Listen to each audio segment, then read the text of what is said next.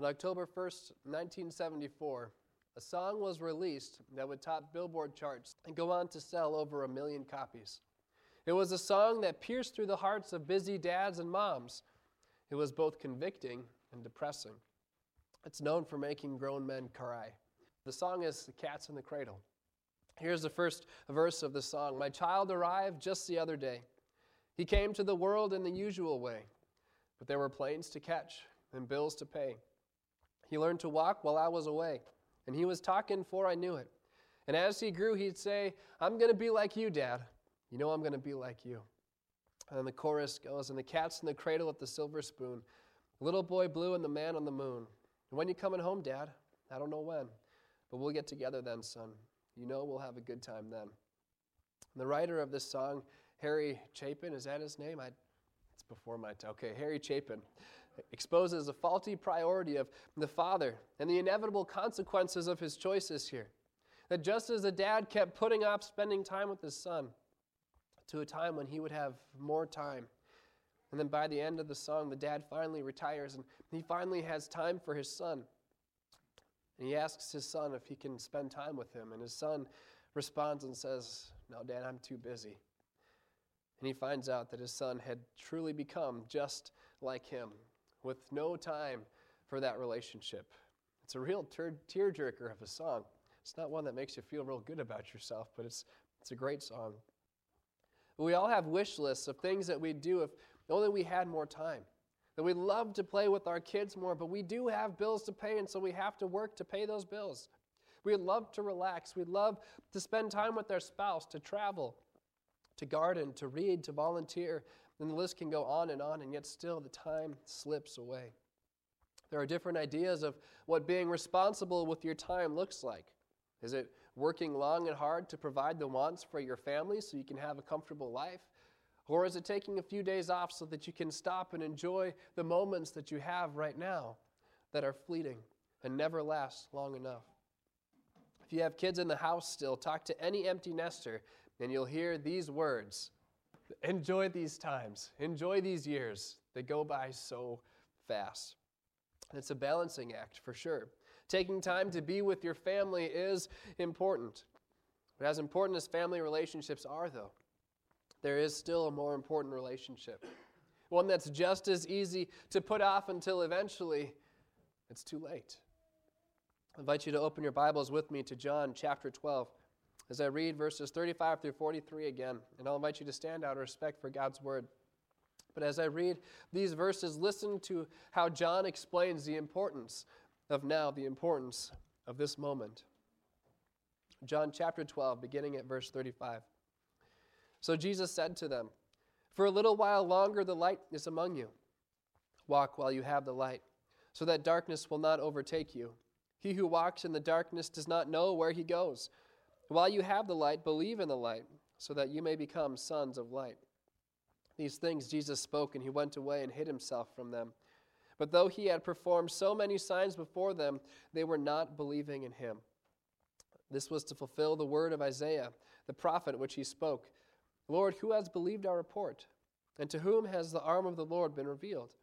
For this reason they could not believe, for Isaiah said again, 'He has blinded their eyes, and he hardened their heart, so that they would not see with their eyes and perceive with their heart, and be converted, and I heal them.' These things Isaiah said because he saw his glory, and he spoke of him. Nevertheless, many even of the rulers believed in him, but because of the Pharisees, they were not confessing him, for fear that they would be put out of the synagogue, for they loved the approval of men rather than the approval of God." Father God, these are your words. Your words are true, and your words pierce through our own hearts here this morning. We pray, Lord, that you would remove distractions from us, that you would bring our attention to you, that you would work through your word, that it would accomplish its purpose in our hearts here this morning. In Jesus' name we pray. Amen. You may be seated. Looking back in this chapter, we're given a hint of when this exchange happened. It's shortly after Palm Sunday. The palm branches that were thrown on the ground as Jesus entered Jerusalem on the donkey still hadn't fully wilted yet. The crowds were wild and they were excited. Their king had come. And the crowd pleaded with their king, "Hosanna, save us." And now that he was here, it is only a matter of time before they would be saved. The light had come, and they saw his glory, glory as of the only begotten from the Father, full of grace and truth. And they saw his miracles. They saw the water turned into wine, the hungry crowds fed with a few loaves of bread and fish, the blind being made to see, the lame being able to walk again, and the dead being raised. And each miracle that Jesus did revealed him as the only begotten Son of God, that he was in fact God in the flesh. And now he comes riding in on a donkey, fulfilling prophecies from long ago. He's coming, and he's here. And the anticipation of what would happen next was going through the roof. However, the crowd didn't understand the events that must soon take place. They didn't understand the necessity of it. Jesus mentions in verse 24 that unless a grain of wheat falls into the ground, into the earth, and dies, it remains alone. But if it dies, it bears much fruit. Jesus is on his way to be that grain of wheat. His crucifixion and his death were only days away. And so he addresses the crowd. And he says, if I am lifted up from the earth, I will draw all men to myself. The next verse explains why in verse 33. He said this to indicate the kind of death by which he was to die. Jesus came to this earth to die, and he came to be executed on a cross, the most excruciating capital punishment that there was. But it was for this reason that Jesus came. Why, though? It doesn't make sense. He'd never done anything wrong. Why did Christ have to die, and why did he have to die in that way? The answer is because he came to be the light, the true light that coming into the world enlightens every man. That light that would penetrate, that light that would expose, that light that would drive out the darkness in this world. But that light that would also penetrate and expose the darkness that makes its home in our own hearts, the very core of our being. This light has come to show us our sin and just how deep it dwells within us. This light also came to show us the severity and the penalty for sin. It's death. And so Christ died. The payment for sin is death. All sin. And every sin, every little sin that we might have, every lie, every crude joke, every oh my God, every lustful thought, every sexual act without your spouse, every wicked deed, every evil desire, each and every failure to follow God and obey him, no matter how big or how small it may seem to you. Each one of these things is enough to render you guilty, enough for the death penalty, and to render you guilty enough for eternal death, for eternity separated from Christ in hell. The light has come to expose our guilt, to expose the weight of our sin. And all of this was yet to come as Jesus addresses this crowd. He explained to them that he was only going to walk this earth a little while longer, and that they wouldn't always see him. And he commands them to walk while you have the light, and explains what it means in the next verse. He says, believe in the light so that you may become sons of light. This idea of walking involves movement. You can't walk and sit on your rear at the same time. It involves active participation. You can't walk by doing nothing. Walking while you have the light means actively following Jesus as you believe and trust in him, reading his word and following him in faith and trust. There's a destination to walk towards. However, this destination isn't a place that you and I can walk to. The destination is becoming sons of light. Becoming children of light is only possible through what Christ was about to accomplish, which again was the primary reason that he came. Jesus was going to be lifted up. He was going to be nailed and suspended to a cross, and he was going to die. And just as the grain of wheat bears much fruit after it dies, Christ, through his death, would bear much fruit. It was Christ's death that cleansed the world of sin. It was Christ's death that accomplished forgiveness. It was Christ's death that allows you, me, and every sinner to live and to go free, to become children of light, no matter how dark our past, no matter how dark our hearts still are. But he came to bring life. And this life comes to you through faith in him, by believing in Jesus, by believing that what this light came to reveal, your sin. And as we confess it, and as we believe that his death was for my sin, and we have trust and faith in him, then we are sons of the light. When we believe his death is for you, and we are forgiven of all of our sins through his blood, which came to forgive sins. And as we believe and hold fast these truths again, we are sons of light. And the light has come, and it has come to you. Christ is here. Believe in him and walk while you have the light. Since we could control the lights in the gym, a friend and I had a great idea. I won't call it a bright idea, but it was a great idea. We were going to try to play racquetball in the dark.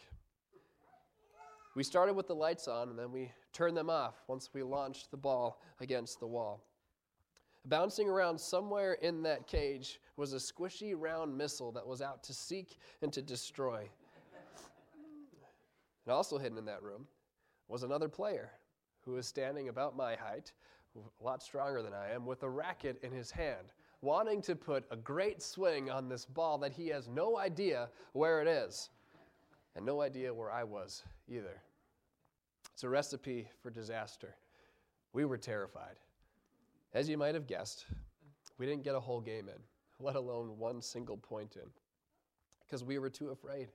It was impossible to see anything. Without the light, we simply couldn't play. The light was necessary. And we had access to the light switch, so we could decide when we wanted the lights on and when we wanted the lights off. We could decide if we wanted to play in the light or in the dark. But the light that Jesus is talking about here in John 12 isn't connected to any fluorescent bulbs. It's not connected to any electrical circuit. The light that he's talking about is himself. It's Jesus.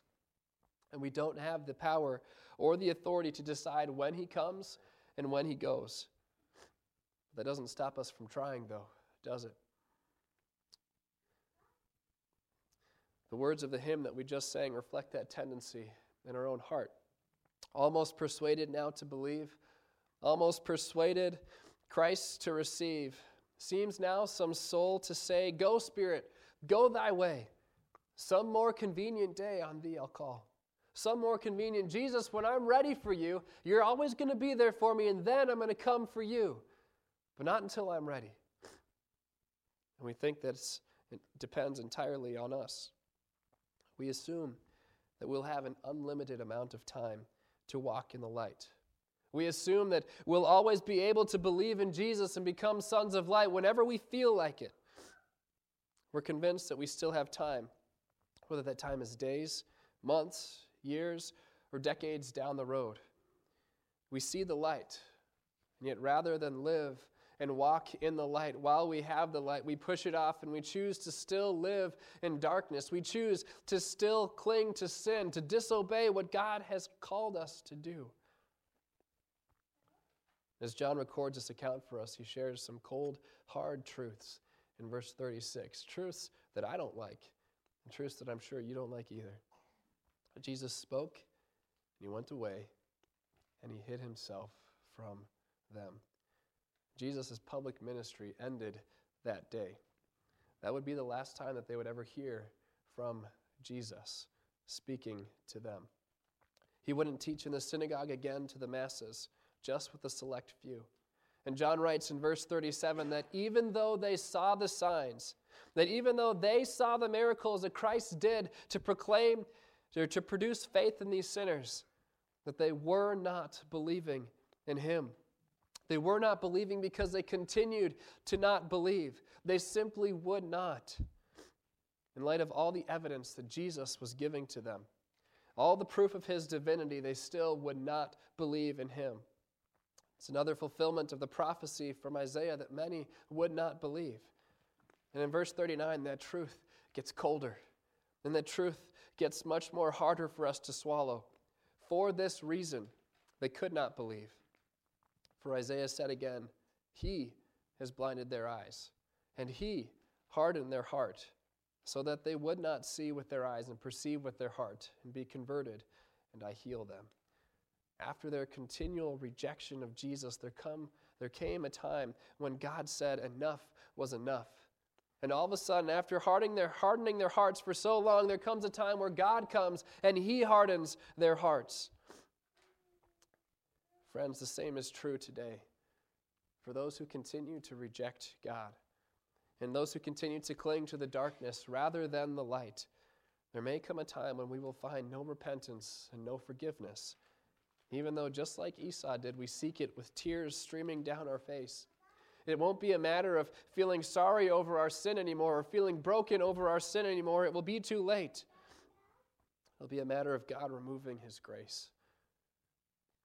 For those who continue to reject his grace in the present, there comes a time when he brings judgment instead of grace, when he hardens hearts, just as he did to Pharaoh, and just as he did to all of these Jews who constantly and consistently would not believe in him. Our text ends with many rulers believing in Jesus, and yet still, because of fear of the Pharisees, and because of fear of being kicked out of the community, they kept it to themselves. They didn't fear, love, and trust in God above all things. Instead, they loved the approval of men more so than the approval of God.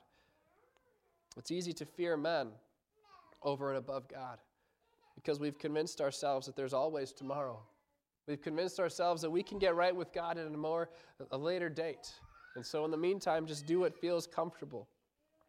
We tell ourselves there's always tomorrow, there's always a second chance, there's always a third chance and a fourth chance. So it really doesn't matter how we live our lives. Yet here it's clear and plain as day that we will not always have the light. And the darkness seeks to overtake you. The darkness is actively seeking to overtake you, to distract you, to give you empty promises, to assure you that there's always more time. And as your eyes get accustomed to the darkness, you begin to tell yourself, I don't need the light. I'm perfectly fine on my own. And we continue to reject the grace that Christ has come to bring until that day when God brings our own judgment upon our own heads. However, that time remains in the future. Knowing what is to come and knowing that we are not guaranteed time on this earth, Jesus still comes to you in his grace today. In his grace and in his mercy, he calls you to believe in the light so that you might be sons of light. And Christ cries out in the next verse. He says, he who believes in me doesn't believe in me, but in him who sent me. And he who sees me sees the one who has sent me. I have come as a light into the world, so that everyone who believes in me will not remain in darkness. If anyone hears my sayings and does not keep them, I don't judge him. For I did not come to judge the world, but to save the world. But he who rejects me and does not receive my sayings has one who judges him. And the word I spoke is what will judge him at the last day. In other words, the light has come to bring life and salvation, to call us out of darkness and into the light, the kingdom of Christ. And everyone who believes in him is a son of light and has eternal life and forgiveness. But to those who reject Christ and reject his message, they're bringing their own judgment upon themselves, and they only have themselves to blame. So where are you this morning? If you recognize that you've refused to walk in the light and that you have rejected God in the past, know that today he comes to you in his grace, and he is inviting you, even you, to believe in him, to continue in his grace, to be a son of light. And if that thought of the future judgment scares you, then continue in his grace. Then continue to walk in the light while you have the light, and believe and trust in Christ crucified for you, and repent of your sin, and receive his grace through his word and through his sacrament. It's too late to change anything about the past, but you've been given today, and you have this moment, and you have now. But now doesn't last forever. So the question comes, what will you do with now? Let's pray. Father God, we thank you for each and every moment that you give us in our lives, knowing that each and every moment, Father, you give to us is grace. It's pure grace. We don't deserve it. And Father, I pray that you would help us to see you as the one who brings grace, and help us to respond to you, Lord, to not be almost persuaded, but to be persuaded that you would call us out and to believe in you and what you have done in order to save us. Lord, I pray for anyone here this morning or anyone who eventually hears this message that they would come to you by grace through faith, that they would be saved through your word, that you would make each one of us here today children of light, that we would be saved. In Jesus' name we pray. Amen.